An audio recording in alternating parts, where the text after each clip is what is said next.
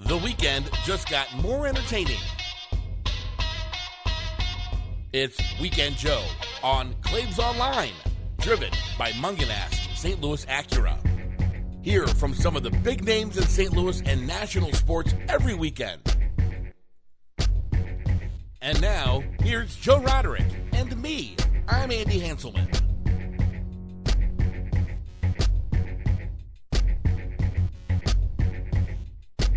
Hey, and welcome on in. It's another week of Weekend Joe here on ClaibsOnline.com. We're driven by Mungenast St. Louis Acura. Just an exciting week because baseball is finally here. I am Joe Roderick, joined alongside by Andy Hanselman. And Andy, I believe between the two of us as we're Skyping here, we are wearing one set of clothing. Yeah, you're not wearing a shirt, and I told you I wasn't wearing pants. I am wearing pants. Okay. I'm wearing pants. I'm wearing shorts. But I came home, so my Fridays now are a bit hectic around the time we record, because we record around 5-ish, maybe 6 o'clock on Fridays, and put this out there Saturday mornings. And I teach a cycling class at 4:30 now on Fridays, and then I usually do my Walmart pickup. Right after that, Andy, I go and I get in my little bay, and they bring me my groceries, and then I bring them home, and then I come down here and do this. And one of the rules at the gym now is we're not allowed to have the overhead fans on. Oh, no. Yeah, and I'll tell you what. So last Friday was the first class I taught. All week long, people were complaining about how hot the group exercise class was. And I'm thinking, these people, they haven't worked out in months. They're just out of shape. That's why that they're complaining about how hot it is. Whatever, people. Just, you know what? Bring a towel and wipe yourself down. You guys are stupid. Right. Just deal with it. I taught a class there last Friday, and I walked out of there, and I was like, those fans make a difference. I have not ridiculed one person all week long for complaining about how hot the studios were. But yeah. Do fans spread COVID? Is that the problem? I believe that is what we've been told. So whatever. As I have been telling people, there are bigger decision makers than me putting these edicts down, and right. I'm just listening to them. So so I had that, and then when you look at everything else we've done this week with the roundtables that we've done. We made the big announcements that Ryan Kelly's on board with us here on Claibs Online. Alex Ferrario has joined the team for Blues coverage. We have a lot going on this week. And Andy, we did a lot of recording this week. And with that, when I did the filming for this in the past, I would stand in front of my whatever wall I decided to stand in front of. Right. And Andy, after doing about 3 damn hours of recording of that stuff, I can't stand anymore while doing this. So I have set up a new backdrop where I can sit in a chair and do this now. I like it. I like what you have displayed behind you. It's a little girly. What's girly? The piece of furniture is. Okay. I mean, it's a desk, whatever. Yeah, it's a credenza that has overhead storage on it. Yeah. It's nice, but it just doesn't scream, this is a set and I'm a man. Wait, Andy, there is beer. There are beer bottles over my right shoulder. Joe, it doesn't scream, I'm a man. Andy, there are beer bottles. There is a 2006 World Championship Budweiser bottle, a 2011 Budweiser beer bottle, and a large can of Big Hurt beer over my right shoulder. What is not? And then I have football. Hell, Andy, I have a little voodoo doll of the Undertaker behind me. What is not manly about that? You know what else I have behind me, Andy? I have, God, who is that again? I always forget who this player is. Todd Frazier with his bobblehead of Todd Frazier with his sleeves cut off, holding a WWE Championship belt behind me. And then I have a bobblehead of Jay Randolph Sr. Yeah, is that Jennings Sr. up there behind you? It is, yeah. I see either Pixie or Paisley back behind you as well. That's Pix. Yeah, that's Pixie behind me after a bath from back in her younger days. Not sure how many more shows she has with us, Andy, as we go week to week on this. Yeah. She's not doing too hot. She's not, and you know what? Every night I put her to bed and I ask her to make the decision easy for me. That's my little pep talk I give to my nearly 14-year-old dog every night. Oh, you're not being selfish now, are you? I feel I just, you know what? It's not a decision I've ever had to make before. It's a tough one. So I ask her to make it for me. That's pretty much what I'm doing. And I don't want to dwell on this because it's one of the saddest things you'll ever have to do. But making that decision is never fun. But think about how she's living her life right now, and would you want to live like that? So I get it. I know. We're not. There are signs that I am waiting for that we have not gotten there yet with it. I do know I'm being selfish about it, but regardless, it's something that it's been a few weeks now that I've been fighting with it, so it sucks, but you know what? Like I said, 14, and I would agree. I would argue that she has lived a very, very good life over those 14 years. Hey, we have baseball. Last night, Cardinals started off their season. We debuted the new show, daily podcast of Claibs on here on Claibs Online. It's What's in the Cards with Joe and Polo every single day. We're okay. Yesterday was show 1. We got it up about an hour and a half before the game. We're trying to get it up 3, however many hours before the game. We're trying to get it up there. I believe the first episode was only 8 minutes long, Andy. And it's going to be a lot of fun to do this show with Polo each and every day. So it's just another bit of content that we are adding here on claibsonline.com and to all of the podcast sites as well. So, Andy, we've talked a lot of baseball. I talked a lot of baseball this week with our roundtables. I haven't really given my overall thoughts on this Cardinal team. I know that you and I have kind of just been talking about the fact that baseball's on its way, and now baseball's here. I'm going to say this, Andy. I am very, very excited to watch this pitching staff this year. I have talked all the way back in February about how excited I was for this pitching staff. I'm even more excited right now in a sprint of a season for this pitching staff. I think it's going to be very special what they will do with the defense behind them. I just need to see a spark of offense at some point. No, the offense has been just, I would say, terrible over the past 2 seasons, to the point where hopefully that you're not able to recognize it this year. I don't know what changes they've made to where that can actually happen, but you're right about the pitching staff. The pitching staff is going to be absolutely outstanding. It's going to be a blast to watch. Jack Flaherty went last night. Just recording it before the game started. We don't know what happened, obviously, but I'm looking forward to seeing it as well. It's going, yeah, and that's, God, his attitude. And I've talked about this. So on the show today, God, I didn't even mention it all yet. On the show today, we have Jason Isringhausen, Mike LaVallier, and Alex Ferrario all coming up on the show today. And Izzy and I get into a conversation about Jack Flaherty.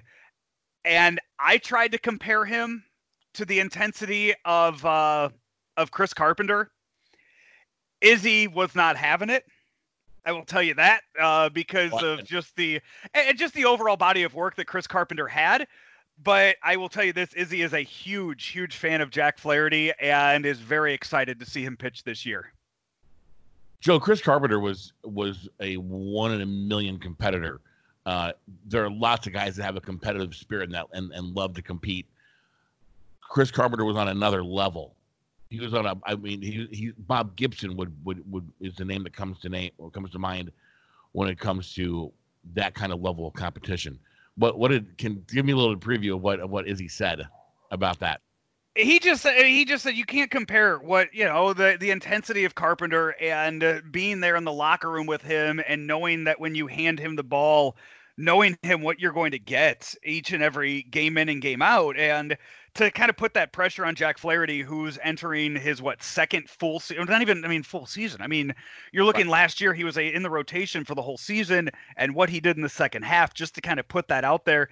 I know he's a sexy pick for Cy Young this year, and after what Jacob deGrom did to start the season on Friday, I think that, it's going to take an awful lot to win it away from a guy like a DeGrom or, Sure. Scherzer got hit up a little bit Thursday night. By the way, did you see the highlight of Scherzer's home run to Stanton?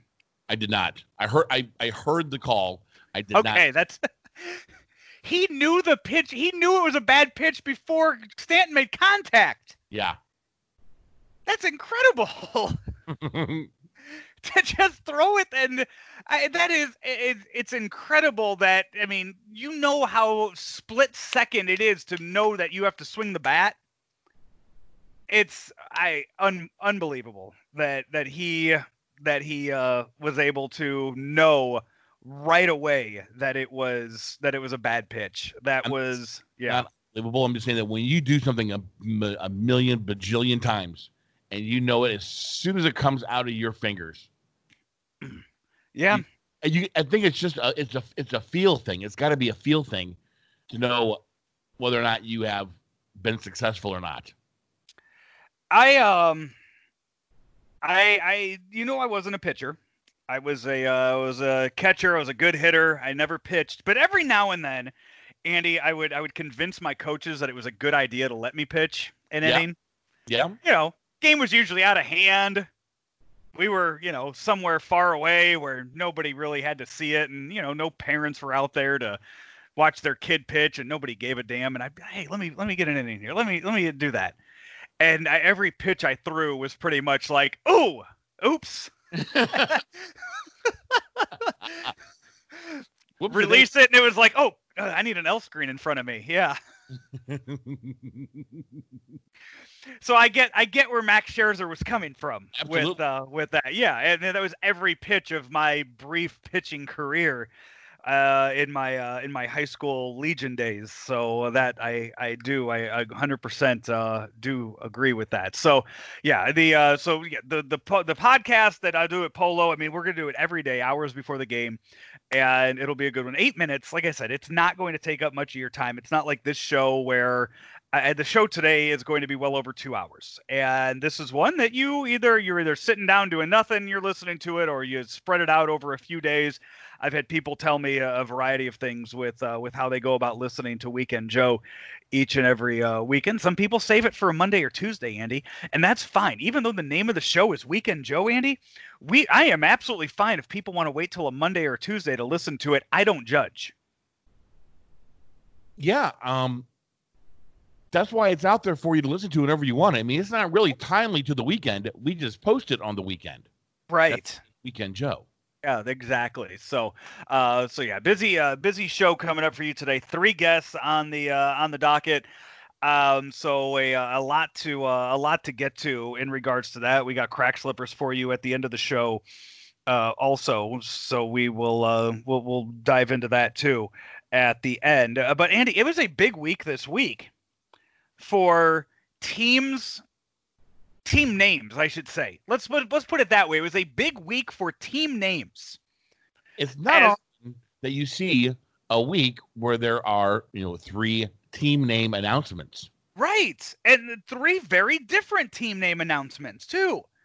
One that people were excited about, one that people ridiculed, and one that I don't think has any bearing at all on the world. And we'll start with that one because it was over a week ago. I want to say, it seems like 2 weeks ago now, that the NFL team in our nation's capital decided they were going to drop their team name. And for a while, they were just kind of NFL Washington or whatever you wanted to call them. And then they finally announced the other day they are going to be known as the Washington Football Team, and they're keeping the burgundy and gold colors, and they're not going to really have a logo. They are going to go with numbers on the helmets, and I'll tell you what, I kind of want this to stick. Oh, you do? I do. Name me another team in sports that would be like that. I mean, I can't think of one. I mean, but it just brings back memories of like the Dome at America Center. Right. The Dome. That's what people knew it by. Yeah. So why not just be the Washington football team. This week, the Raiders are taking on the Washington football team. Ladies and gentlemen, here's your Washington football team. Hail to the Washington football team. Joe, it kind of sucks. It's different and I like it. You're going to tell me you're going to go from being the Washington football team and you're going to try to put any kind of name on that's going to be a badass name that's going to fit after this? I was really hoping that they'd pick up the Washington Red Tails, which was like an army group or Air Force that like fighter pilots, and they had a really cool logo set up, and it was kind of neat. I think that's the way they might go. I could see them possibly heading there with that. I don't think that's out of the realm of possibility there. So. Is brigade the word I was looking for? Yeah, I think so. All right. So I do think that's a possibility. But, I mean, come on. That's okay, cool. Red Tails, whatever. You know what was cool when you're walking around D.C. with a Washington football team T-shirt on? I would buy that. I'm sure you would. I'm a fan of the Washington football team. Yep. Who's your team? I like Washington NFL. Or all these teams do like FC in the name, or what your friends over in Bournemouth. We're gonna get to your whole watch NFL that we're gonna get to that in Crack Slippers. But it's funny you mentioned the FC because it was announced. So in August, the St. Louis MLS team is going to get their team name and logo and colors and everything. They announced the Charlotte team this past week. Andy, they're just Charlotte FC, Charlotte Football Club. I really hope they don't do that here. I really hope it's not just St. Louis FC. So I'll give my thoughts on that. But Andy, their logo, yes, intertwined the letters C, L, and T. Joe, that's inappropriate. Andy, it doesn't look good. Can't do that, Joe. No, it does not look good. It's similar to like if St. Louis were to put like a, STL, but like have SLT, like it looks like that. Like that wouldn't look good either. Joe, it's like it's the word that rhymes with the name Dolores. Nope. Andy, I think I laid it out well enough to where I don't think we need to tell people what we mean. I think we are just fine leaving it where we left it. What's funny is that we're not on terrestrial radio anymore. Haven't been for a few months. Yeah. And we can absolutely say that word. And we can use the F word and S words and all that stuff. We don't.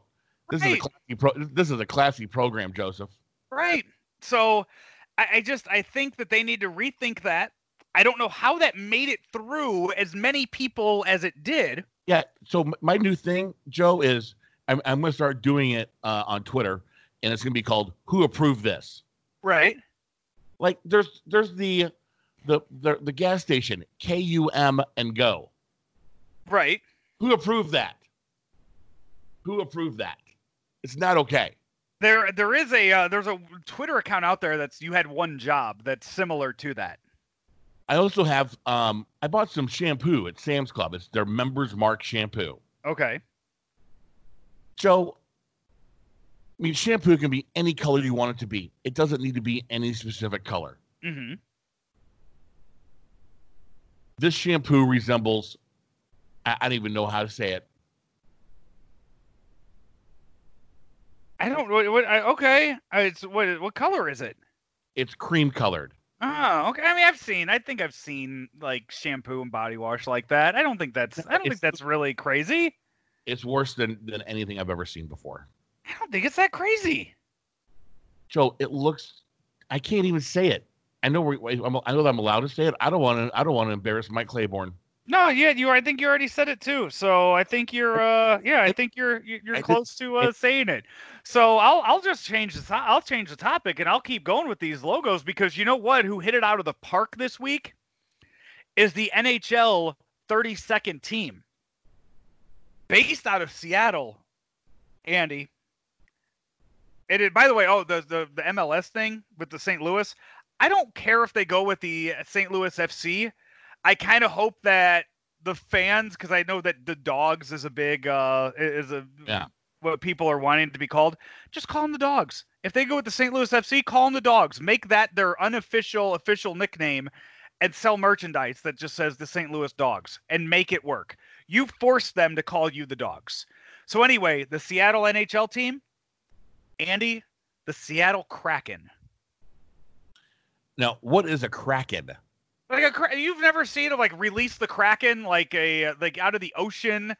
It comes out like a big squid or octopus. The tentacles just coming and crashing through ships and just killing people and destroying everything. Is it a fictional animal? I mean, I think it's one of those where it's like, okay, maybe it's just a giant squid or a giant octopus, and here come the tentacles. But I think it's mostly like, yeah, I think the size and the stories have been overblown over the years. Okay. Completely fine with the name. Andy, there's two problems, though. Two problems. I saw the logo and I saw what they were putting together for it, and it looked pretty cool. Yeah. The logo, like the with the K, and it has the tentacle in it. They have another logo that looks like an anchor, and it has the Space Needle in it. Like, the logos are cool. The colors are cool. I approve of it. Andy, first off, Krakens are known for being Norwegian Atlantic Ocean creatures. Okay. They're in the Pacific Northwest. And Andy, my only other issue with it is the baseball team is called the Seattle Mariners. Okay. You know who the biggest enemy of Krakens are? Mariners? Mariners! Seamen! Andy? Seamen. Yes! That goes back to Men of the Sea! That's called a callback and a double entendre, by the way. 2 for 1 there. I appreciate that. Yep. Andy, sailors and men of the sea and mariners try to kill Krakens, and Krakens try to kill them.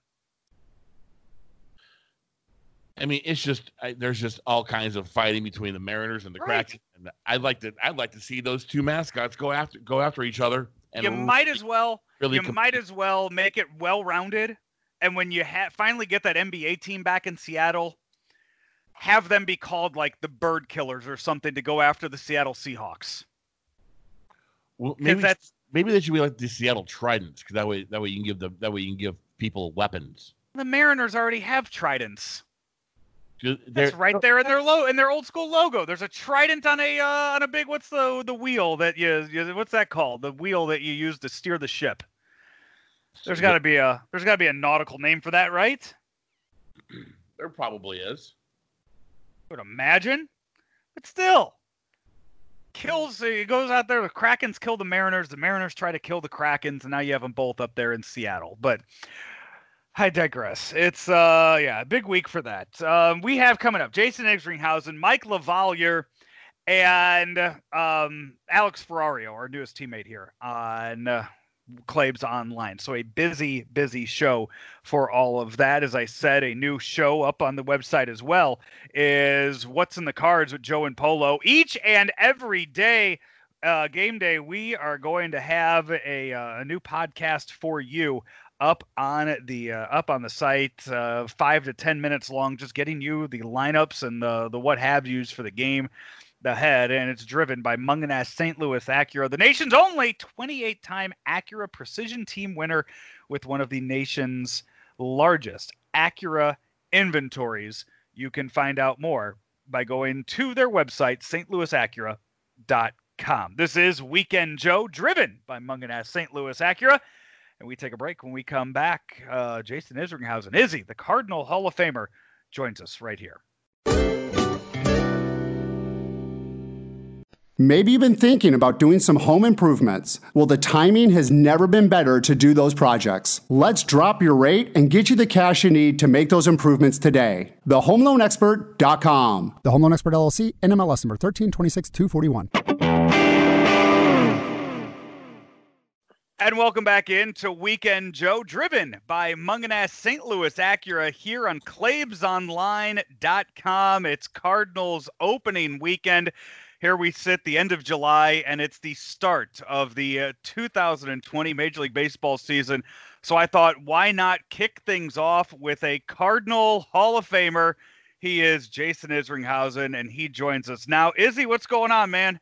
Hey, how are you? No, just looking forward to a little bit of normalcy, being able to come home at night and watch some baseball. It's going to be a great sight to see. I mean, a few things a little different, but it's still going to be baseball.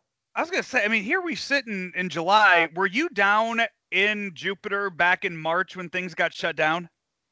No, I was supposed to fly down like 2 days from the time that Mr. Mozeliak gave me a call and said, hey, hold off for right now. We don't know what's going on. Things might change. And then it wasn't an hour later. He said, nope, cancel your plans. We're shutting everything down. And everything got a little crazy after that. So what have the last 4 months been like for you, a guy that, I mean, you've gone from playing to now traveling, coaching, doing all this stuff. This has to be just a completely different world for you right now. Yeah, it's been nice, and it's been different. It's been nice because I got to spend a lot more time with my family, got to see a lot more now that we started up Little League sports and things like that. It's been nice to be with the family and be able to work with the kids, go swimming with the kids and things like that. And in Illinois, we finally opened up the golf courses, so I've been trying to punish myself at trying to get better at golf. So it's been different, but, a lot of family time. But, yeah, we've missed baseball. I've missed the traveling. They always say the absence makes the heart grow fonder with my wife, but we kind of get on each other's nerves a little bit right now, a little more than normal. Izzy, I feel like you and I have chatted. I want to say it's been about 6 years now that you and I have gone back and forth chatting, and I think that you've been golfing that entire time, and if you haven't figured it out by now, I don't think it's coming. I think I keep telling myself it's not that hard of a game because the ball's not moving. It's just swing and hit the ball, but it seems to get harder and harder the more I try it. And but I do enjoy it because it's just me against me, and I'm getting there, but I still got a long way to go. So you, as a special instructor with the Cardinals, you travel around to all the minor league teams. Did you keep in touch with anybody over the last few months? Was there any kind of communication at all? Yeah, you kind of check in with some of the guys that you kind of grew close to. And then even guys that I didn't think I was that close to have reached out to me and asked me what was going on. And, at one point I didn't have any answers for them. But then, we got the answer that there wasn't going to be any minor leagues. So I had to tell a few guys that. And I still see videos of them working out and stuff they post, and they're doing their thing. They're acting like, there's going to be a season, which is all we can do right now. These kids are getting another year of rest and another year of, working out, and we're going to see where it takes us till next year. And, but it's just a shame that these kids are losing a year, but, they're not alone. The high school, the college kids have all lost a year of sports, and sports is usually what brings a lot of people together, but without sports it's been a different I think it's been a different country for sure. We've seen so much with the schools, and your girls, like my son, had to do a lot of e-learning this past end of the school year into the start of possibly the 2020 fall session. Is there e-learning in baseball? Is there a way that you can help a pitcher by just something that you see on a webcam or through talking on a phone? Well, I think if they want to send me videos, we can always go over stuff. But it's going to be a little different for these guys. I mean, and for my family, it's like I make the joke that, like, I couldn't do sixth grade math when I was in sixth grade, let alone when I'm almost 50. And it's been hard to get my 10-year-old to sit down and do homework, but it's a different way of doing things. And these guys, if they want to send us videos as coaches, we can always give them pointers, but it's a totally different animal. But I see a lot of guys staying sharp, or at least trying to stay sharp. And that's all they can do right now. And I don't know if you can talk on this, if you're allowed to, or even if you have an answer to it. With minor leagues being shut down, how are those players that are with the minor leagues of the Cardinals, how are they now free to do their own thing? How does that work with them for the summer? No, I think I actually talked to Mr. Mozeliak the other day, and he's trying to work, I guess, a few guys certain parts of the country are having independent ball, and I think a couple of the guys reached out and wanted to play in this independent ball, and I think they have to get permission from the St. Louis Cardinals to play, and depends on who they are and where they rank in the system if Mo wants them to play or not. But certain parts of the country, down to Texas, I think they're having some independent ball, but I'm sure the Cape Cod League shut down. So I don't really know how they're going about this, but, they got to do whatever they got to do, I guess. Yeah, and you made a good point saying that they, everybody's kind of in the same boat from high school all the way up to, some of these AAA guys that a lot of them, they might have to go and do it on their own. They might have to just work out on their own or do something to kind of get them ready for whatever 2021 might bring. Yeah, I mean, the only problem is you hope if they're going to someone for guidance, you hope they're teaching them the right way. You don't want them to come back and have a little setback because of what they've learned over this past year of not being with us. I'm not saying that we're the all know all, but there are some coaches out there that may teach them the wrong way to do things. And last thing you want to do is see when a kid goes on their own that they hurt themselves. So with the Cardinals that we know are in St. Louis or in Springfield as we get ready to start the season, and as this airs Saturday morning, the Cardinals already had their first game Friday night. How difficult do you think it was, or was it at all, for them to kind of get restarted back with summer camp at the start of July? Well, I don't think it was. I would probably guess. I mean, I know if it was me, I would have been chomping at the bit to get going again. You just hope that they have been doing the right things and staying healthy and keeping their arms in shape to where they got the go time, the go button, that they didn't come in there and hurt themselves. And from what I can see and what I can read is that I think everybody's in pretty good shape. I think I was watching the game on I watched the game on Wednesday, and it looks like Mike Liss was up to 75, 80 pitches. So, I mean, as long as the starters are getting to 75, 80, 90 pitches, I think we're going to be good to go. Yeah, that's what I've hearing around a lot of camps, that a lot of these pitchers, you would think, I mean, it's the end of July. If they stayed on any kind of routine, they all should be ready to go 8-9 innings right from the get-go, right? I mean, what would stop them from being that ready? Well, I mean, as long as they're doing their work, nothing should stop them. But, when you're working on your own and you're just kind of throwing so-called side sessions to a friend that's catching, that's not quite the same intensity as it will be to face, the Detroit Tigers or whoever else they're playing, the Twins or whoever else they're playing early on. So when the lights come on, the adrenaline gets going, and you hope that you're in the right frame of mind and your body's in the right, so you're not hurting yourself.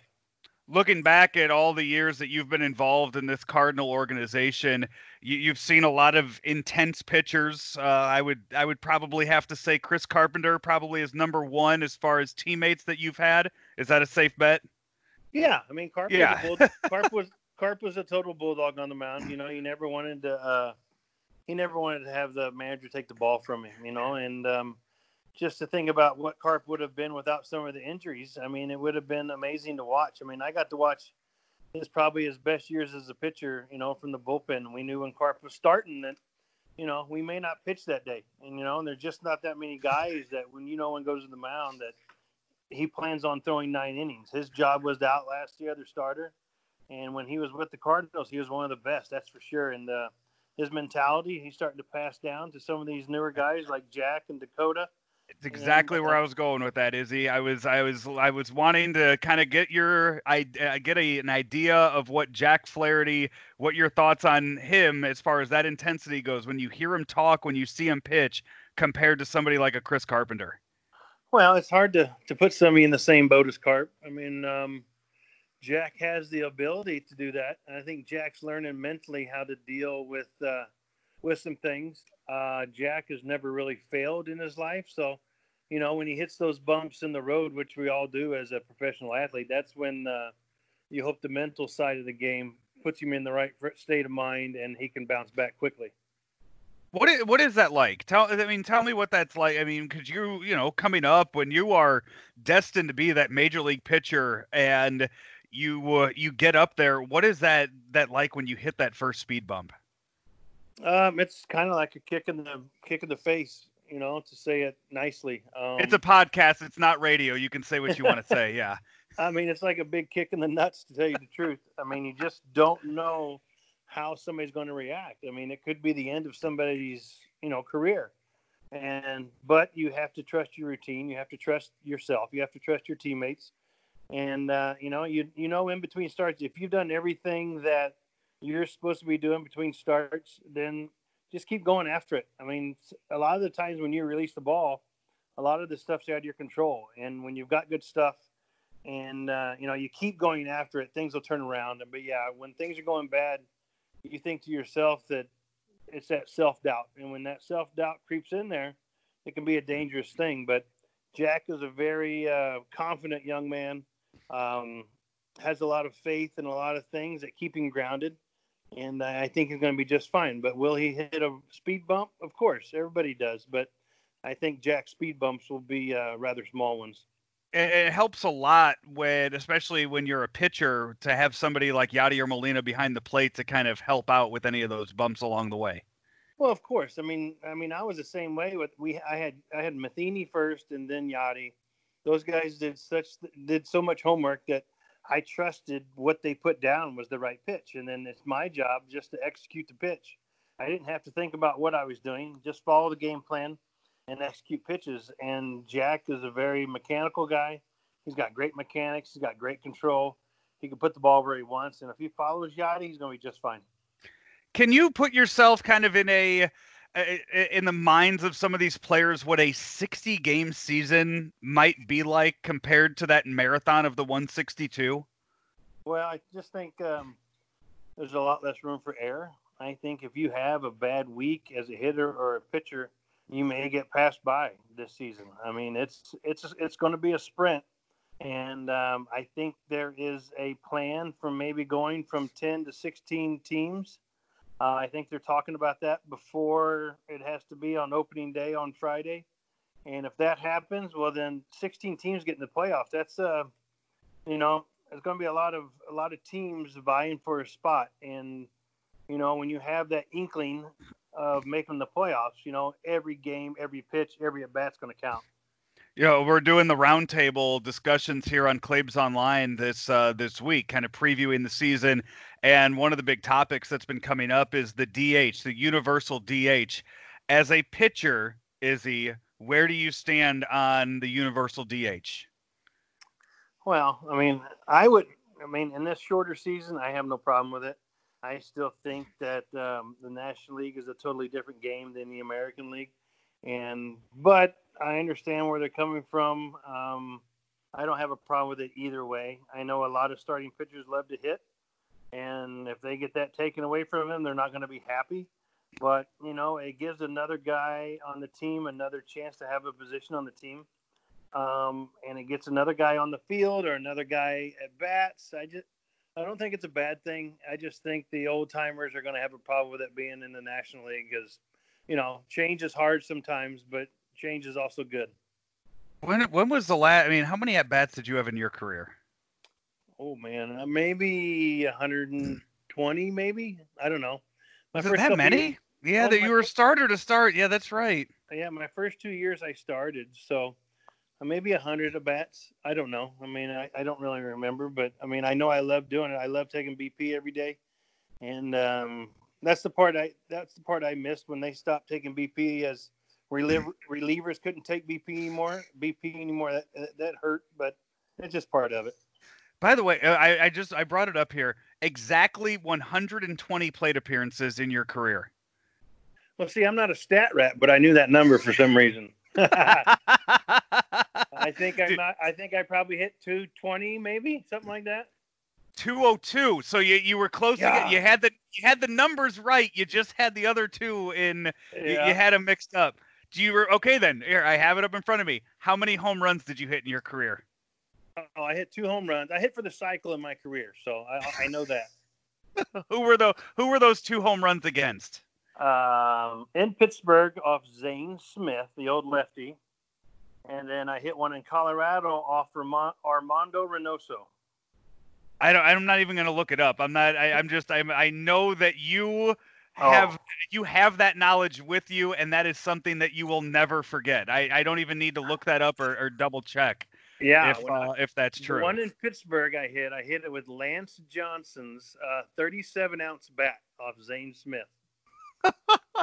And that's the one dog. I mean, that was who you probably used the bat with when you hit the triple too, because that's what he was known for. No. I hit the triple when I was with St. Louis. That was off Joe Beimel at Busch Stadium, bases loaded, triple off the right field wall. Bases loaded. So you cleared the bases. Yeah, I came in to pitch the 8th. We had a long bottom of the 8th, and I ended up coming up with bases loaded. Tony told me not to swing the bat. After the first pitch, I looked in the dugout, and I'm like, I'm sorry, I'm going to swing the bat. So second pitch, he threw right down the middle. I hit a fly ball off the field and right center and trucked around to third base, and then proceeded to go out in the 9th inning and give up back-to-back doubles, lead off the inning. But we were up by like 8 runs, so Tony let me get after it. Was he upset about it afterwards, or because the littlest thing could really upset Tony, right?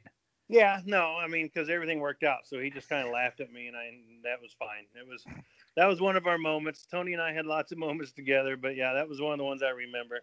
As I'm walking up the steps, he's like, "Don't even think about swinging." I'm like, "Okay, boss." And then but I mean, you had a better relationship with Tony than like Steve Klein did, so you were fine. Well, I never flipped anybody off in the bullpen or did anything like that. No. So, yeah, Tony and I had a good relationship.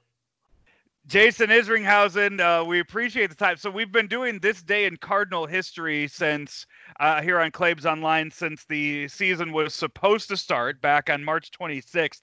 And I want to say you've been the topic of 2 or 3 of them that we've had so far. So I know that we've talked about you on Claibs Online. I'm going through my notes here.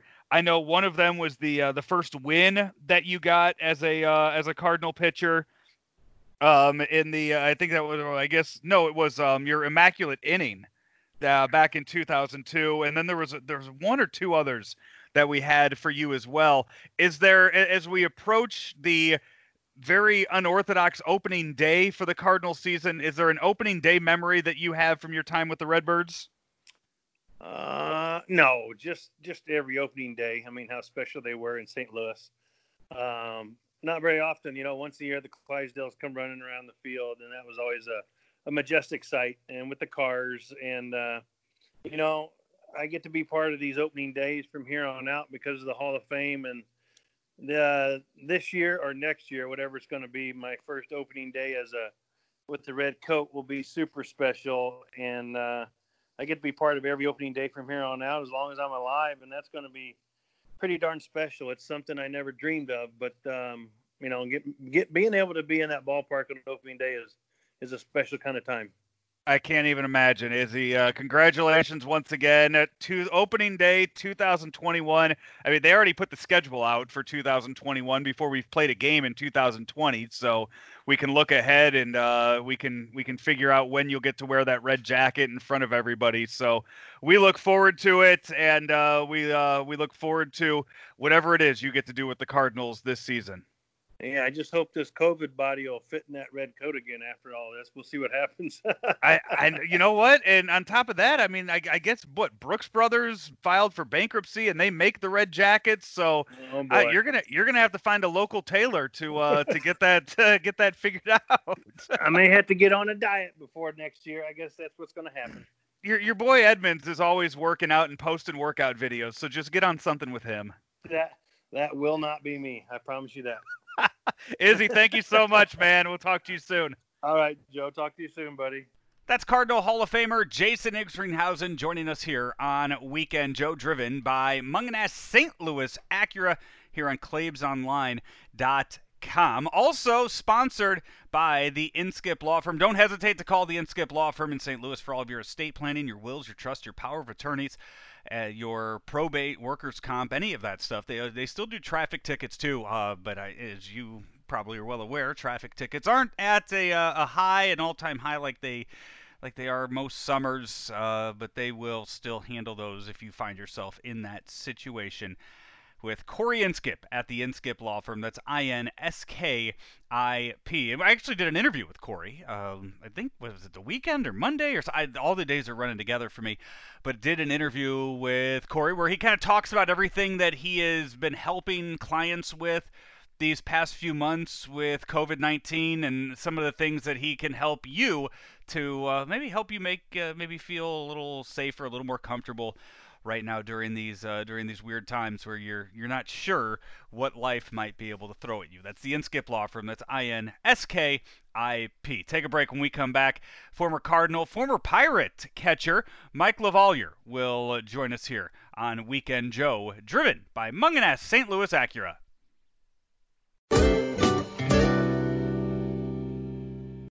Weekend Joe, driven by Mungenast St. Louis Acura here on ClaibsOnline.com, now the exclusive home of Weekend Joe. Hey, St. Louis Acura has received the Precision Team Award 28 times, more than any other Acura dealership in the United States. They have been serving the St. Louis area since 1986, located at 13720 Manchester Road in St. Louis. They are your premier realtor of new and used Acura vehicles in the nation. That is Mungenast St. Louis Acura, the title sponsor here of Weekend Joe, now on ClaibsOnline.com.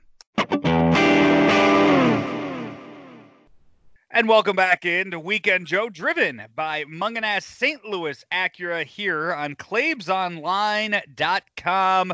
As we are kicking off baseball's opening weekend, talking a lot about the upcoming season.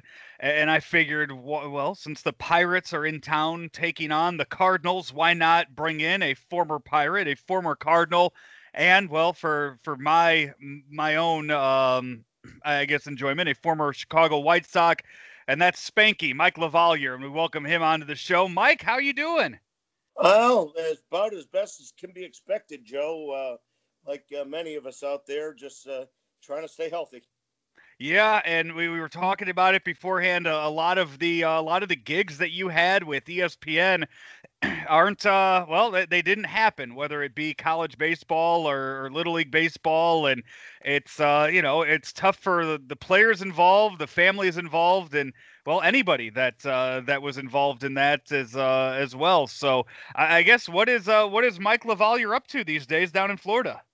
Well, not right now, not too much. I besides the broadcasting, I would help over at State College of Florida, a really good it's a junior college program.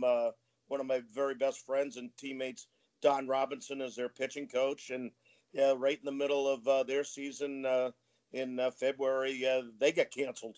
So there's just there's not a whole lot of baseball going on, and just right now, like I said, just trying to stay healthy and make sure that all my family is taken care of.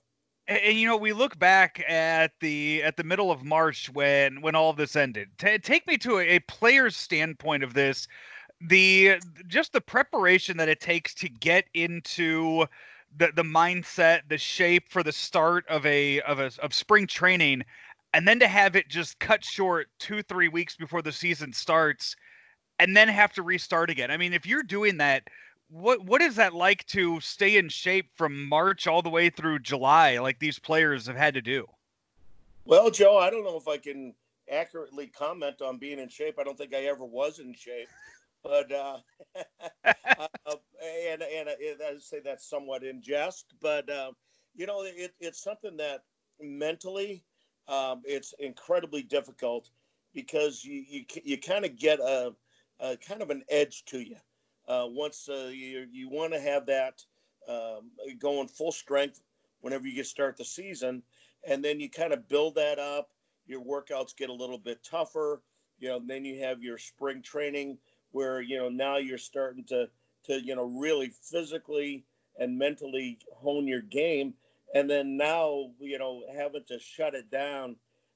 It'll be interesting how some of the guys can handle this, because some of the guys, I'm sure they're going to be fine. not going to make any difference. But I think there's going to be some guys out there that are going to have some trouble adjusting, either to try to speed up or keep that edge and not burn themselves out. And then as a former catcher, you guys have to come into camp early. You guys have to come into camp. You have to get used to those pitchers and get that relationship with the pitchers. A lot of these pitchers and catchers, they haven't worked together. So over the past few months, so in an accelerated spring training or summer training, in your opinion, what are the most important things that the pitcher and catcher should have been working on these past 3 weeks? Well, right now it's more or less spring training is to build up the pitcher's arms, and that's the most important thing. As you catch the guys, you kind of, especially a new guy, you kind of get an idea of their tendencies, the way they throw on the side. They like to do this or they like to do that, or maybe they struggle with a certain pitch. And those are the kinds of things that you keep in the back of your mind. Once a game time situation comes up, you want to have him comfortable throwing a pitch in a key situation versus, wow, this guy has struggled throwing this pitch on the side. Sometimes it's there, sometimes it's not. That's something that I will go back and kind of check, the data banks where, I might not want to call that pitch, but without, ever catching the guy, I really don't know. Yeah, and then the Cardinals, you look at them, and they have a situation where there's probably a little bit of a language barrier, as they just announced the other day their new closer, the Korean pitcher KK that they brought over. Was that ever something that you in your years? I'm trying to think back to some of the teammates you would have had in a situation that would have been similar to that. Well, I think all of us, or not all of us, but a majority of us, have gone through some language challenges.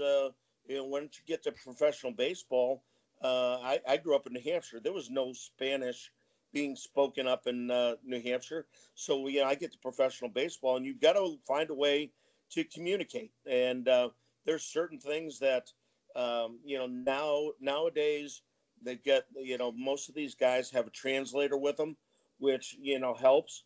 But, ultimately you get a feel and you kind of read body movements, you read faces. As a catcher, these are kind of important things where talk is one thing, but you can talk and without realizing it, you're showing some different ideas with your body and your eyes. You played a couple years here in St. Louis, spent a majority of your career in Pittsburgh. You know how hot it gets in August in St. Louis. Starting the season in that heat, how much fun would that be for you? Well, I think it'd be a little bit easier now at the new Busch Stadium. We have natural grass. I mean, back in the day, we were on turf. Oh God, how hot did it get for some of those games back then for you? Yeah, well, I believe there were games. We played a game of the week on a Saturday afternoon. It might have been a Sunday. I'm not sure. Where the on-field temperature was over 130 degrees. As a catcher, you could look out at the pitcher, and you had the heat waves rising, and there were times when you couldn't see the center fielder. So, I mean, that's how hot it gets. Not quite as bad on natural grass, but it's something that it challenges your mind and your body. God, I mean, it's just not nice when they bring out the temperature on the field and the thermometer on the field just to kind of show off how hot it is. They do that for the TV cameras and for the people at home, but it really is just it's rude to the players. It's like teasing them that this is what you're playing on right now. Well, hey, if you gave me the choice of St. Louis in August or St. Louis in April, where you've got some, 35 degree temperature nights, I'll take the heat. The heat doesn't hurt. The cold hurts. Three Rivers was built pretty much. It was very similar to the Busch Stadium you played in, right? As far as how it was built, the structure of it, if I'm remembering correctly. Yeah. Actually there was four of them.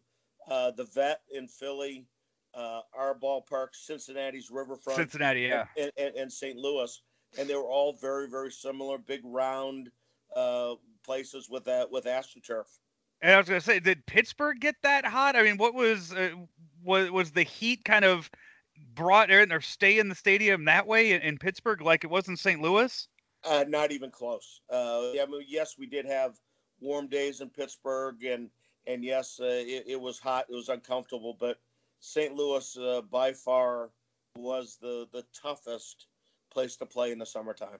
Jeez. And so you're going to have these guys that are going to be starting the season there, coming in from all over the country. And that's, I mean, how long, when you get down to spring training, how long does it take to actually feel like the team is together, the team is meshed for the start of the year? Well, it's really difficult. Whenever they're throwing a bunch of the younger guys early, as a veteran guy, you pretty much have a spot on the team. You go about your business, and then probably the last 3 weeks of a 6-week spring training is really whenever the team meshes. The first 3 weeks is, kind of, all right, let's, go about our business. Let's get our work done. And then, like I said, that last 3 weeks, that's whenever, you're trying to, not only get yourself ready, but, get in tune with your pitching staff and all the rest of your defenses. What with the new rules in place for the 2020 season, let's start with the universal DH. Are you pro or con with for that? Not a fan of the DH. I understand why it's there. It's prolonged some guys' careers that were outstanding hitters, but for whatever reason, defensively, most of the time injury-wise, couldn't play the field. So I mean, it's been an advantage. But I still like the idea of a pitcher having to grab a bat and get up and get in the batter's box. That changes a whole lot of guys' attitudes when they get a little ticked off and decide that they want to play a little hardball inside. Well, it's a little different whenever you get a bat in your hand and somebody does it to you. Do you ever have to tell a pitcher that? Do you ever have to remind a pitcher that they had to they were going to have to step up in the batter's box? Well, there was an incident or two where there was a guy, it was time to pay the piper, and no, didn't say anything. Didn't have to say anything. It was pretty much back in the day, everybody kind of knew what was happening. And, that was one of the things that's totally changed in this day and age. And, the game is radically different. Am I going to get you to name names here? No. But I do remember this pitcher from the Cubs that got pretty pissed off at me, or he was just pissed and hit me right in the back. And Don Zimmer was the manager at the time, and he hit me because he was pissed. Well, that's not a good enough reason. Okay, if I did something to show you up, or a teammate or whatever, so Zimmer sent him up to the plate, and I mentioned to him, I says, how comfortable do you feel in the box right now? And a couple of adjectives and pronouns and verbs and the rest of that. I won't continue, but basically he took 3 fastballs down the middle and went and sat back down and just says, consider yourself lucky. And so it was a little learning experience. I mean, we were in the pennant race. We were, didn't need to get in a scrap, over something like that. But, it was something that I'm sure that young man kind of figured out that, yeah, I better not do that again. And that's, you didn't hurt the guy. You just, you threw 3 down the middle, and he was probably expecting one at the ear hole. Oh, yeah, without a doubt. And I think if situation was different, where both teams were out of it, but we were in first place at the time, and it wasn't a situation where I know as if I was selfish, say, all right, let's get a little payback for Spanky, but it wasn't the time, it wasn't the place, and I think it was probably better with him coming up to the plate, did as much damage as actually hitting the guy. So which team would you have? Were you on the Cardinals or the Pirates when this happened? I was with the Pirates at the time. If you were so back in your days with the Pirates, and I'll ask the same thing for the Cardinals too, or throughout your career, if you had to have one guy on the mound to intimidate a batter, all of the pitchers that you caught over the years, who are you asking? Who do you want to be on the mound to intimidate a batter? I got a couple guys. Danny Cox was one of the guys. I mean, a physical presence out there. I mean, Coxie looked like a Coke machine with a Cardinal uniform on. I mean, he was that big. And Bob Walk for the Pirates. And Walkie was a no nonsense gamer, and and he had a look about him that you're not sure if if he was all there. He had a nickname when he was with the Phillies called Whirly Bird. So you look at guys that are big, they're not afraid to throw inside, a lot of movement on their fastballs, and those are the kinds of guys that, good golly, I mean, I know that Coxie, Bob Forsch. I mean, Forschy was an old school guy that whenever it was time, he could be a pretty tough guy too. So those guys there, and they were all veteran guys, and it wasn't always the hardest thrower. It was the guy that was gonna bury one in somebody's ribs if it needed be, and just not think twice about it. I was going to say another guy too, and we talked about this beforehand. I grew up on the south side of Chicago, so I grew up towards the tail end of your career watching you with the White Sox. A guy like Jack McDowell, I feel like to put a lot of fear into batters. Yeah, and Jack, we used to give him a hard time because he was like 6'5" and 106 pounds. I mean, he wasn't. I mean, you want to talk about a gamer? I mean, Blackjack was. I mean, he's a guy that I'm glad you reminded me. But yeah, he didn't have any problem, with mixing it up. And those, there's some guys that, definitely you think twice, whenever you getting in the box if some stuff started happening. Yeah, as a former player, you saw things play out over the months of May and June leading up to the start of this season. When you saw the relationship between the owners and the Players Association, what are you thinking, or how are you viewing that as a former player? Well, unfortunately, I was a player rep in 1994 when we went on strike, and we went on strike the first week in August. And I remember how miserable a feeling that was. As a player now, I mean, they had to have some idea of, maybe there wasn't the animosity, but sure turned into it. But the thought of missing a season, that would have been devastating for me. And I've seen guys that have opted out this year.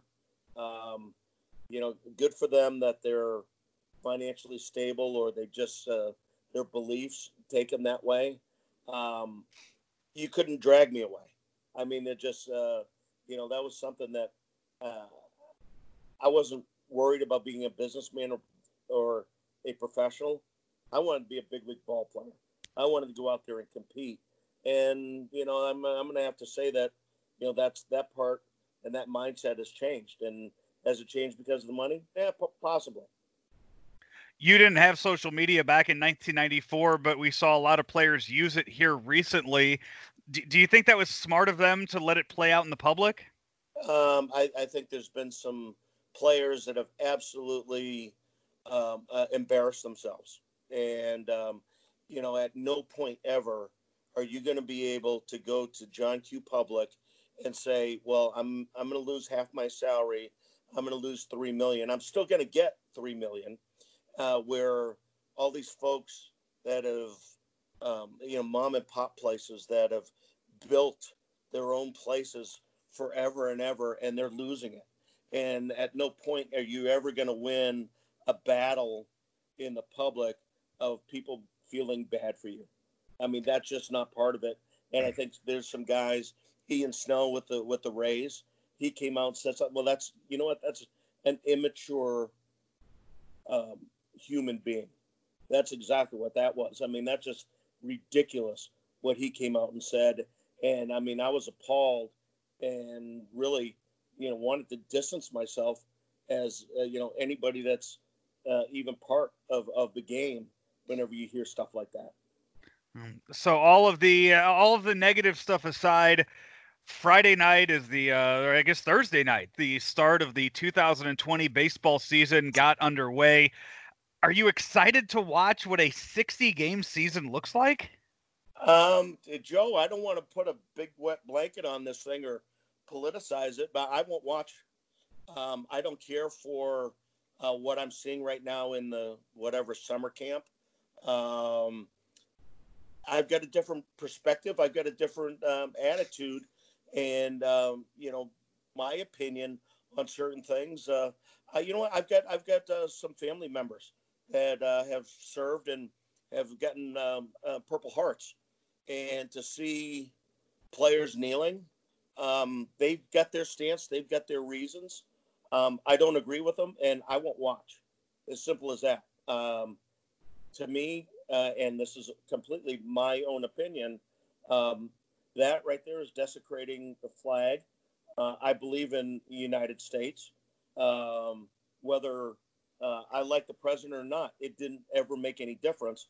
It was all about the United States and getting my point across and getting to the point where I'm going to back violence as a solution. That's not my way of doing things. So as far as I'm concerned, good luck to everybody. I hope everybody stays healthy, but I won't be one of the guys watching. Will you follow along? Will you read along, or is it just something that you distance yourself from entirely? Right now, Joe, unless things changes, the game's dead to me.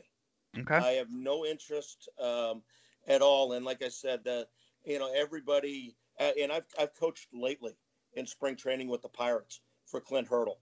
And so I've seen the locker room. Everybody's worried about being a professional or being a good businessman. They have forgotten the true playing of the game, and their idea of professionalism of watching home runs and flipping bats and doing all that stuff. That's the least professional thing that I've ever seen. So as far as I'm concerned, that they can twist it however way they want, but they've lost me as a fan. I don't care. And there's some good guys out there. This isn't everybody. There's a few bad apples out there to me, and again, in my opinion, that are showboating and they disrespect the game. Again, in my opinion. So we talked about a little bit before the air, before we went on the air, about the other stuff that you are doing these days. I know that you're missing out on a lot of the other sports that you do follow, that you do cover, and you're a big cycling guy. And I know you're really missing the Tour de France that should be in the tail end right now, right?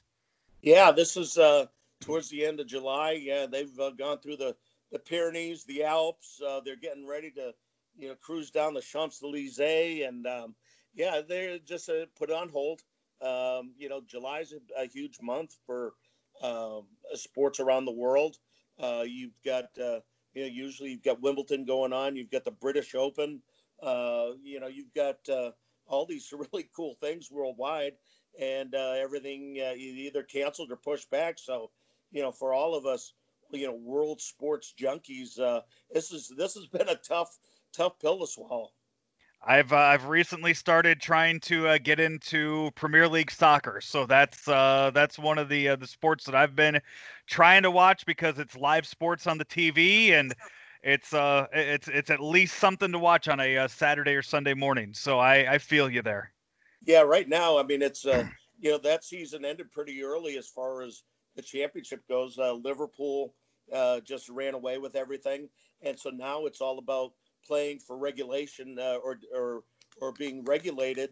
I'm a huge Premier League fan too. So I'm watching to see who gets knocked down a division and who's the teams that are going to replace them for next year. Well, who's your team then, Spanky? You know what? I've been a Liverpool fan for about 20 years. Okay. I had somebody that I switched.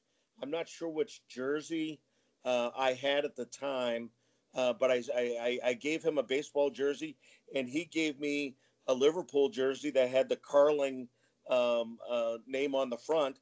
And so I've been kind of Liverpool fan ever since. And they haven't won in forever until this year. So pretty happy about that. See, I started playing FIFA during quarantine a whole lot and randomly became a fan of Jamie Vardy. So I've become a Leicester City fan in this, and I have been told by many people as I'm trying to learn the game that they have a big match this weekend that could determine where they go between Champions League and the Europa League, which are two things that were also very foreign to me. And I have been learning an awful lot very fast. It's being thrown at me really quick. Yeah, they've got so many different competitions throughout the world, the Premier League. And then, when you have the World Cup, then everybody leaves their club teams and plays for their own countries. But while they're playing for their club team, the best of the best is the Champions League. The second best is the Europa League. And then inside of each other's leagues, they have all these different cups. They've got a FA Cup in England. And so it's, to keep up with it is sometimes, pretty challenging. It's been a full-time job, I'm telling you. It's not easy. There's a lot to learn. Well, Mike, I really appreciate you jumping on with me here as the baseball season gets underway, reliving a few memories from back in your playing day, and hopefully those other sports, the college baseball, the Little League, and everything else that you were doing for ESPN gets back up and going here soon, and they give you a call again to broadcast some of those games. Well, thank you, Joe. And in closing, I really hope that the baseball fans out there, I hope they have a great season to watch. I hope their teams do well. At no point am I, against Major League Baseball. But again, this is my own personal little deal. But I certainly, have met so many fans that live and die every day for their teams. And as a player, you can really appreciate that. Mike, thank you so much. Okay, Joe, good talking to you. And that's Spanky, Mike LaVallier, former Cardinal, former Pirate, former White Sox catcher, joining us here on Weekend Joe, driven by Mungenast St. Louis Acura. Hey, also a sponsor here on the show is Collinsville Auto Body, 911 North Bluff Road in Collinsville, right there off of 55. Went down there and saw them last week. They've been operating this whole time, an essential business helping you get back on the road if something happens with your vehicle. Collinsville Auto Body is there to help. We take another break. When we come back, hey, we're going to welcome in a new teammate to Claibs Online. He's Alex Ferrario from 101 ESPN. He's going to be helping us out with some Blues coverage right here on Claibs Online. You're listening to Weekend Joe, driven by Mungenast St. Louis Acura.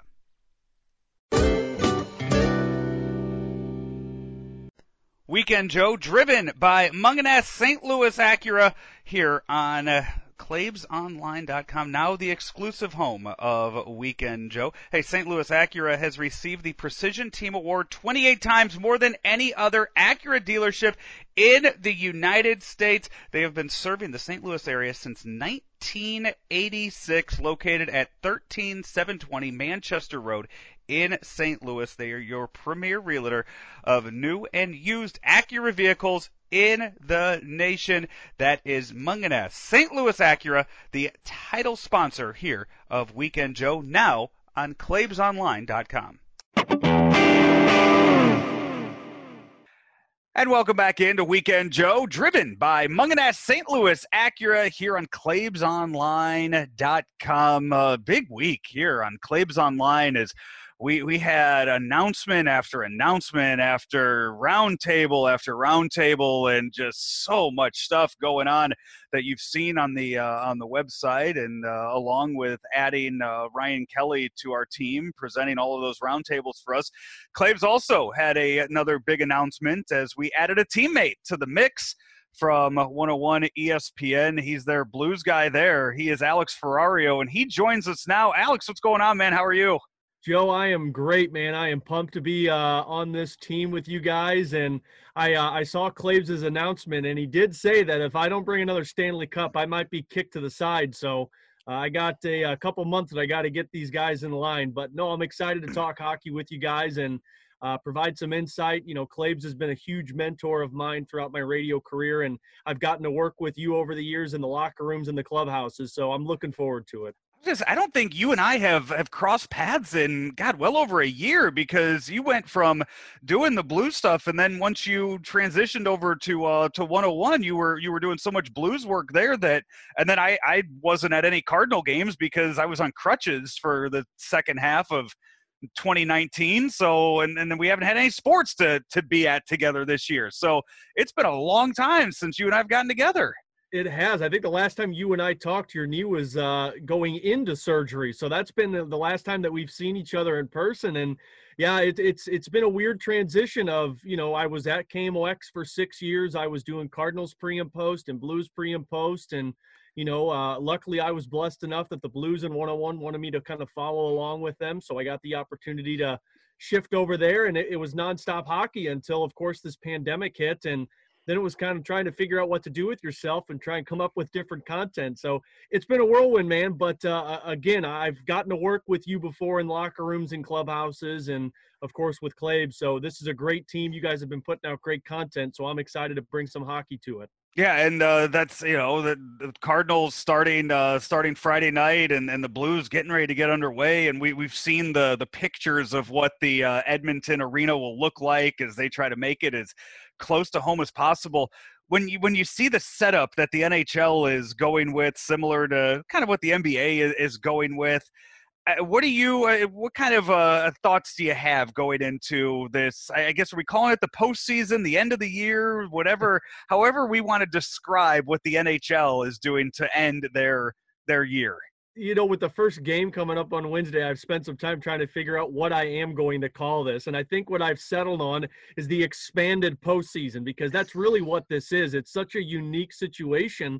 But, you know, my initial thoughts when they said Edmonton and Toronto was, you know, how are they going to make this thing really work? Like, it's in a Canadian market, and no disrespect to the Canadian market, but you only got 6 or 7 teams that are going to be in the playoffs compared to all of the U.S. teams in the big money markets. But then when you thought more about it, you understand that the Canadian side has really gotten this thing right in terms of the bubble, the preparation, the pandemic, so that the players, the owners, and the fans can all feel safe with this moving forward. So the NHL has done this right with the bubble. I mean, I think all of the other leagues have had to follow in the footsteps of what the NHL has done in terms of where you're staying, how you'll be staying there, the tests that'll be taking place. You're not allowed to go outside. You're playing, or you're in your hotel room, and now they've talked about having golf outings and dinner outings. But the NHL did it right, and I think the way that the Edmonton Oilers have set this up to where you have certain hotels kind of set around the stadium. They got the underground path so that there doesn't have to be a lot of outside communication. This is the perfect way to make sure that the players are safe and that we see this thing through. I think that's the biggest thing, is that we see hockey from the beginning when it starts up this upcoming week to the end at the end of October when they announce a Stanley Cup champion. Yeah, and you know, I've had a few guests on, and we've kind of thrown ideas around there of what games would look like in those empty arenas, and I am all for the other teams showing up to watch these games. And I know they have other stuff going on, but I mean, really, with everything you just said, outside of sleeping, eating, and video games, I mean, what do these guys have better to do than to go to the arena and watch hockey? I want to see other teams in the crowd watching these games, chirping at players, talking trash, and treating this like it's some youth tournament that they played in, 15 years ago as kids. I'm glad you said youth tournament, because the only picture that I have in my mind, Joe, is you remember in high school when you would be on a basketball team and you'd show up to the game that you're playing that night, and you'd sit there in your jumpsuit and your uniform and you're watching the other team. You're like trying to intimidate them. That's what I picture in an NHL format. If you have, let's say, the Blues and the Blackhawks, hypothetically, if they're the ones that meet up with each other in the first round. Blackhawks and Blues are playing after the Nashville Predators game, and whoever let's say the Vegas Golden Knights, Vegas or Nashville is going to stick around to see what their competition looks like. There's no more watching video. You can see this live. So I think this is going to be so unique of how the NHL really goes about this tournament. And on top of all of that, you're going to have these teams. I mean, this is like a March Madness setup. Like, you're going to have like 12 straight hours of hockey. If I'm a player, if I'm like a Ryan O'Reilly, who's, 30 years old, or an Alex Pietrangelo, who I'm not into video games, I'm maybe play my guitar or go eat. No, I'm going to go watch 12 straight hours of hockey, because that's going to be the most excitement that I can get with playoffs. Right, yeah, and it's something that we'll see how all these different players kind of treat this. And you mentioned the age of some of those guys, and we saw the Blues make that long run last year. The reason you don't see teams repeat in some of these sports is because these playoffs are so long, and it takes so much out of them. There's no excuse right now. None of these teams have that excuse right now, because none of these teams have been doing anything for the last 4 months. Everybody's coming in as healthy and rested as every other team. There is no momentum going into this playoff structure that the NHL is putting out there. Yeah, there's really not. And I mean, it's incredible to sit and think about, because, you think about last year in the Stanley Cup championship that took place for the Blues, and everything that had to work into their favor. Like, you had to overcome injuries throughout the season. You had to overcome bounces. You had to overcome pains and naggings that you would go through to win the championship. That's why they say it's the hardest trophy to win in all of pro sports. Now add that to a factor that every team that's coming in has had 3 months to rest their players. They have the players that were injured that you weren't sure were going to be a part of the playoffs. Well, they're a part of the playoffs and going to be a huge piece of it. And you just go through individual rosters. Look at the Pittsburgh Penguins. They didn't have their two wingers that played with Sidney Crosby and Connor Sheary, and the name is just passing me on the other one. But this guy had Jake Gensel. Pittsburgh had these guys injured, but this guy was like a 60-point player before he was injured. He's healthy. The Columbus Blue Jackets, who were a really good team last year, but they had injury after injury after injury. Well, they have Seth Jones back, who's 100%, who's possibly a top 5 defenseman in the NHL.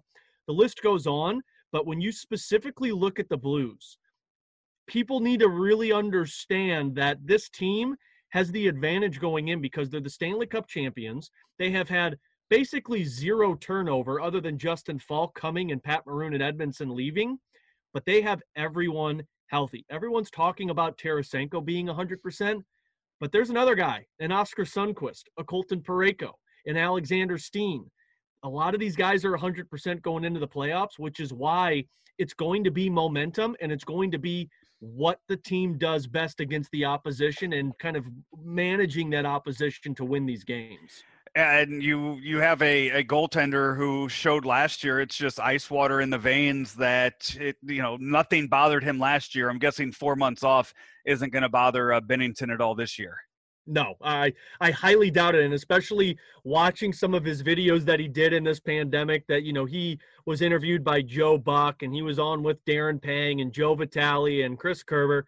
This guy still is the exact same player, and I tell people all the time, from the moment Binnington stepped into the locker room against the Philadelphia Flyers last year in January to the pause in the pandemic to the middle of the pandemic, he's the same guy. He is a flatliner, which is the advantage of the Blues. But I would caution people to think that it's going to just be one goaltender in these playoffs. I've heard a lot of different coaches talk about this, but mainly like general managers from around the league saying that it's not going to just be one goaltender. I mean, look at the Las Vegas Golden Knights. Sure, they have a Marc-Andre Fleury who's won Stanley Cups in the past, but they also have the reigning Vezina Trophy winner in Robin Lehner. So you might see two goaltenders getting shots. So I'm not saying that the Blues are only going to play Binnington or they'll play Binnington and Jake Allen, but don't be surprised if in the middle of a series you see a Jake Allen get a shot, or maybe in one of the round robin games Jake Allen gets a shot, because you got to keep both of these guys well tuned and ready to go if something does happen in this stretch of playoff time. How is your coverage going to look during this? Everybody's trying to figure out how to go about it. What is it going to look like for you? Wow, yeah, that's a great question. So it's really interesting because obviously we live in a very strange time right now. So Chris Kerber, Joe Vitale, and I will not be in Edmonton. We are going to be all here in St. Louis. Our broadcast on 101 ESPN is going to be set up at the Centene Community Ice Center. So 101 ESPN has their own little studio right next to the Blues practice facility. So Curbs, Joey, and I will be broadcasting pregame to postgame for every game from that studio. And Curbs and Joey are calling things off of a monitor. So they have two big 72-inch screen monitors that are going to be set up in the studio that's linked to the trucks in Edmonton, and they'll be calling the game from that. Now, I thought it would be like the actual game, but what we've learned from the NHL is they're going to be doing a 5-second delay on all of these monitors because they don't want foul language to come across the airwaves. Surprise, surprise. Saw that last night at the Dodgers game. Yep. Yep, Max Scherzer as well, yelling after he gave up the home run to Stanton. So I think Scherzer, I think, was yelling it as the pitch was about to be hit. It was incredible that he knew how bad of a pitch that was. Yep. As the swing was started. I think Scherzer knew it when he threw the ball. I felt like the words GD came out like immediately when that left his hand because that's how good Max Scherzer is. But to me, that adds excitement into the game. And look, I'm not asking for F-bombs to be all over the air like people complained during the championship last year, but that's the NHL's decision, and they're putting the delay on it. So Curbs and Joey are going to have to be working under those circumstances, which those two, in my opinion, are the best in the business. So they're going to be phenomenal. They're going to have the calls. They'll have the entertainment. And then I'll be having pre- and post games an hour before and an hour after. And that's really weird too, Joe, because I'm used to being in the locker rooms, game days, practices, talking to players, interviewing players so that I have information for the broadcast. Well, my information now comes from Zoom calls, so I get that. And the pre-games are going to be more talking and more audio rather than interviews. So it's a little bit of change of pace, but we're still going to make it exciting and still kind of keep people involved throughout this postseason because we're all planning on a Stanley Cup run. And that's, we are recording this right now, Friday afternoon, and I've had so many people these past few days asking me, are you going to Busch Stadium? Are you going to be at Busch Stadium tonight? And that's the weird thing about the media right now is there's not really a reason to be down there at the stadium with the way the Zoom calls are set up. It's right. You're not allowed to. If you were there in Edmonton, you wouldn't be able to still go up to those guys face to face. You wouldn't be mask, no mask, whatever. You'd still be at the mercy of that Zoom call. And who knows how long we're going to be doing interviews like that. And there's so much that goes into that too. I know we were talking with Derek Gould about it yesterday, and you have to, all the body language reading that we've done, that we've learned to do over the years.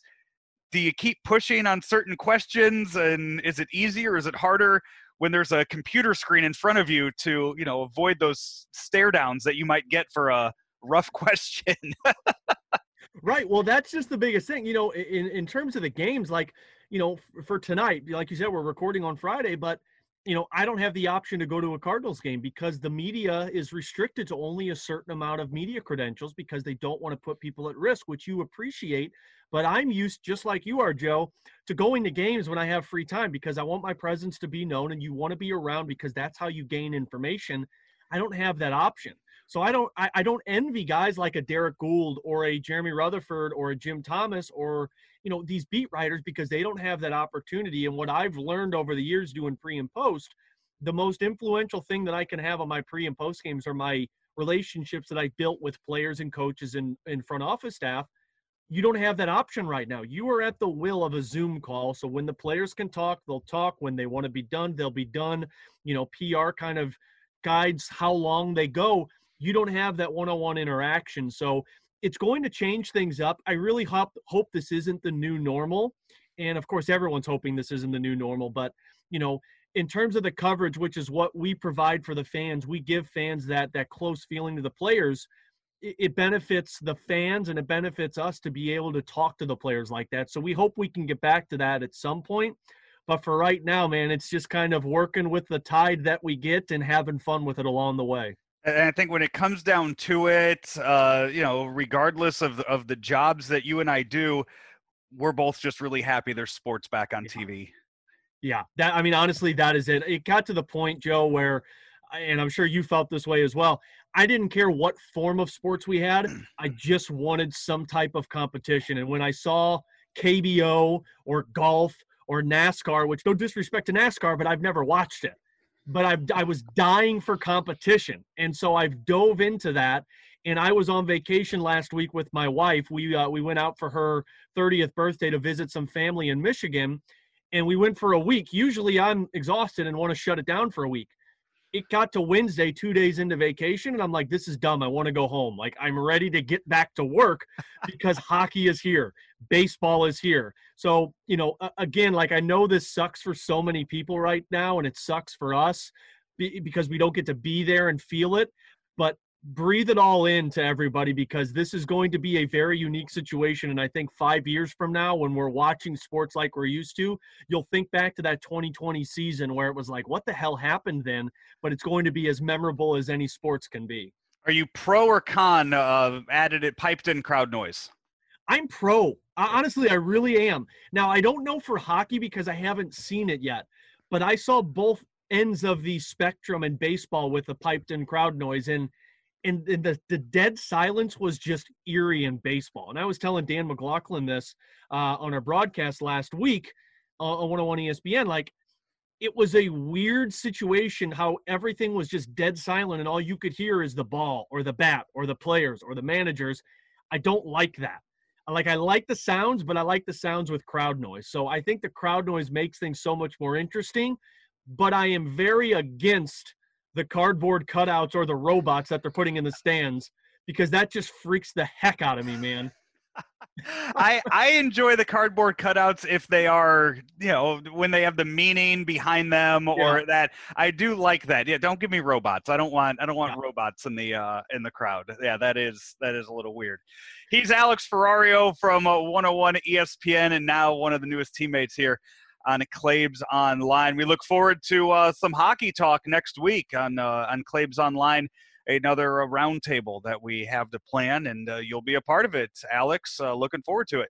Yeah, I'm looking forward to it as well, guys. Again, this is going to be so much fun working with you guys for Claibs Online.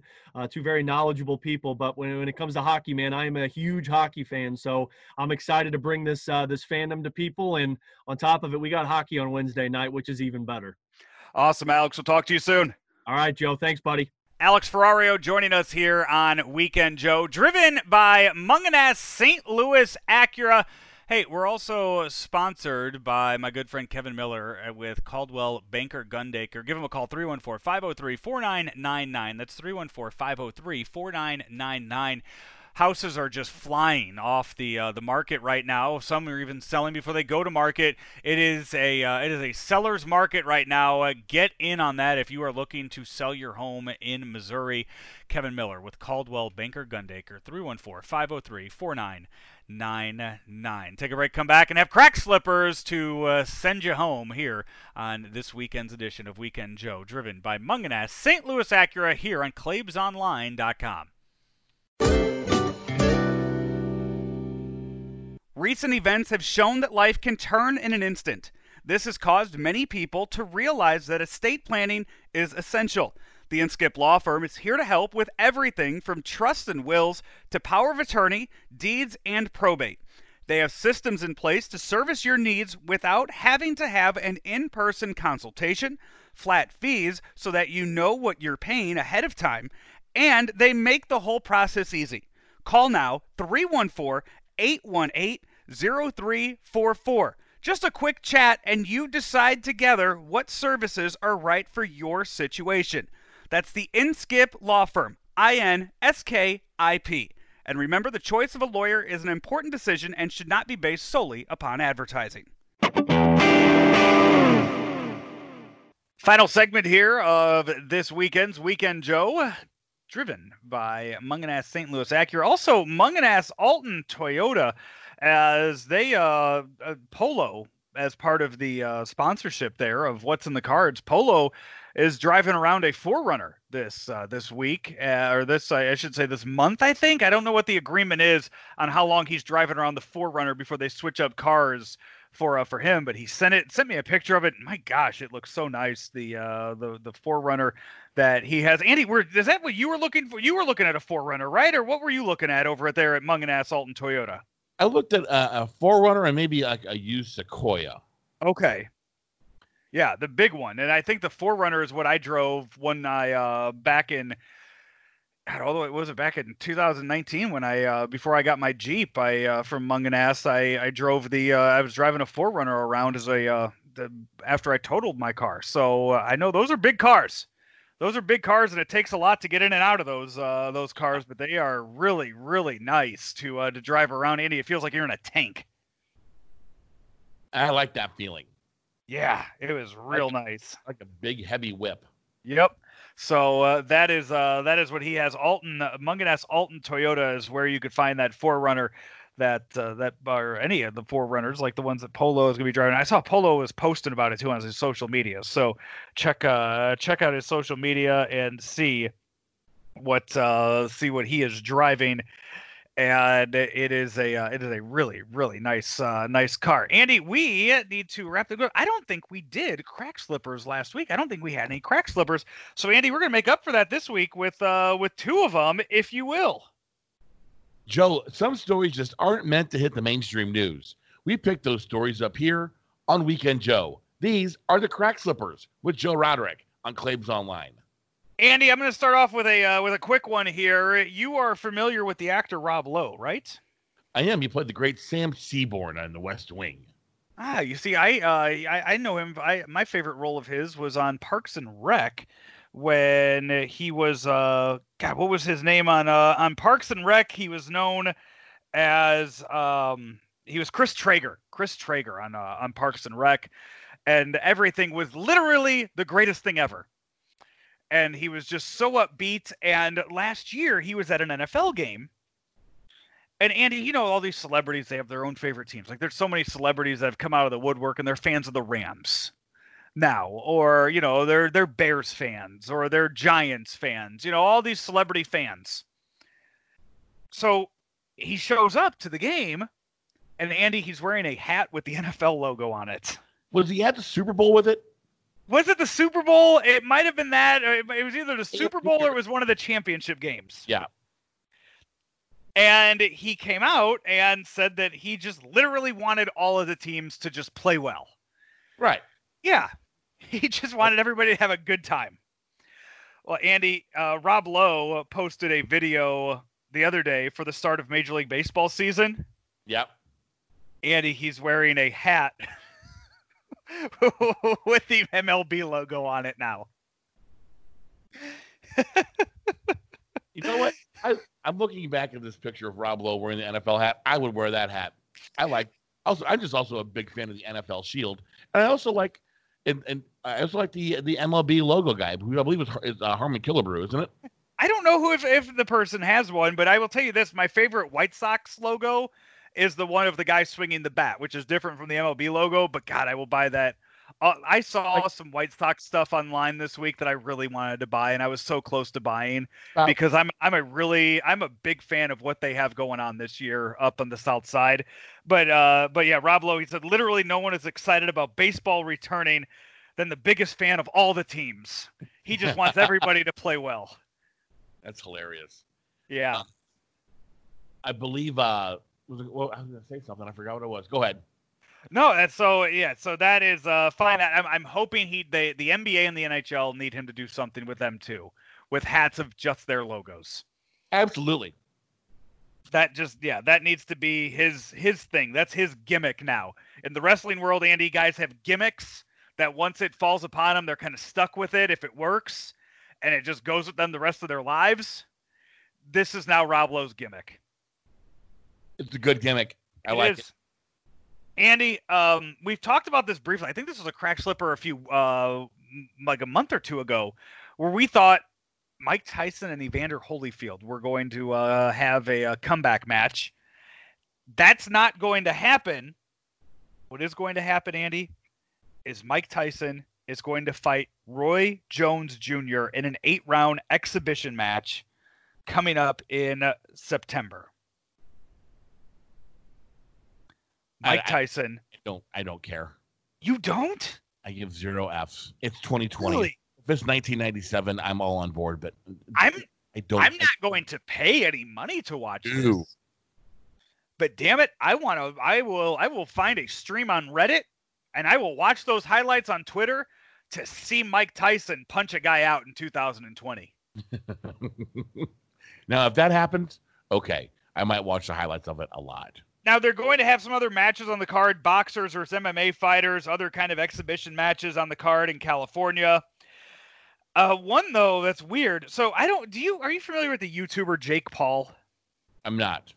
I don't, again, YouTube sensation, and he's really jacked. Like, he has gone out well out of his way. Like, Andy, think of somebody that was in shape and then started a workout regimen like I've been on, times 3.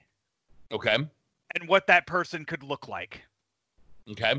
So that's what he's known for. He's had a few celebrity boxing matches. I don't know what the backstory is here, but he's fighting NBA guard Nate Robinson. Nate Robinson is 5'9". I think Jake Paul's kind of big.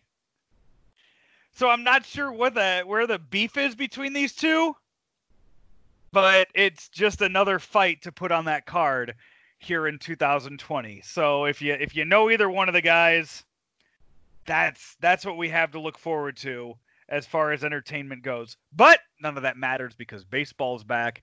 Andy, next week we get to talk about hockey being back. There's NBA games being played right now in their bubble. It seems like sports are coming back and there's stuff to watch on TV.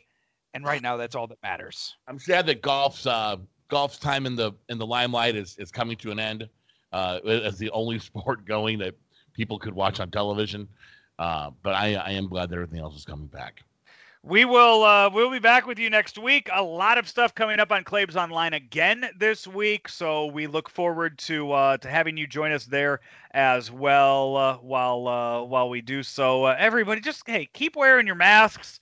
Let's try to get these numbers down, and then maybe we can actually go into the stadium and watch some of these sports over the next few months. That is going to do it for us today.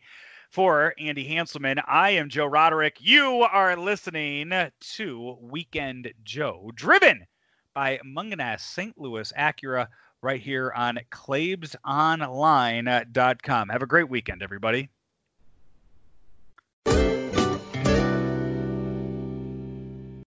Weekend Joe, driven by Mungenast St. Louis Acura, here on ClaibsOnline.com, now the exclusive home of Weekend Joe. Hey, St. Louis Acura has received the Precision Team Award 28 times, more than any other Acura dealership in the United States. They have been serving the St. Louis area since 1986, located at 13720 Manchester Road in St. Louis. They are your premier realtor of new and used Acura vehicles in the nation.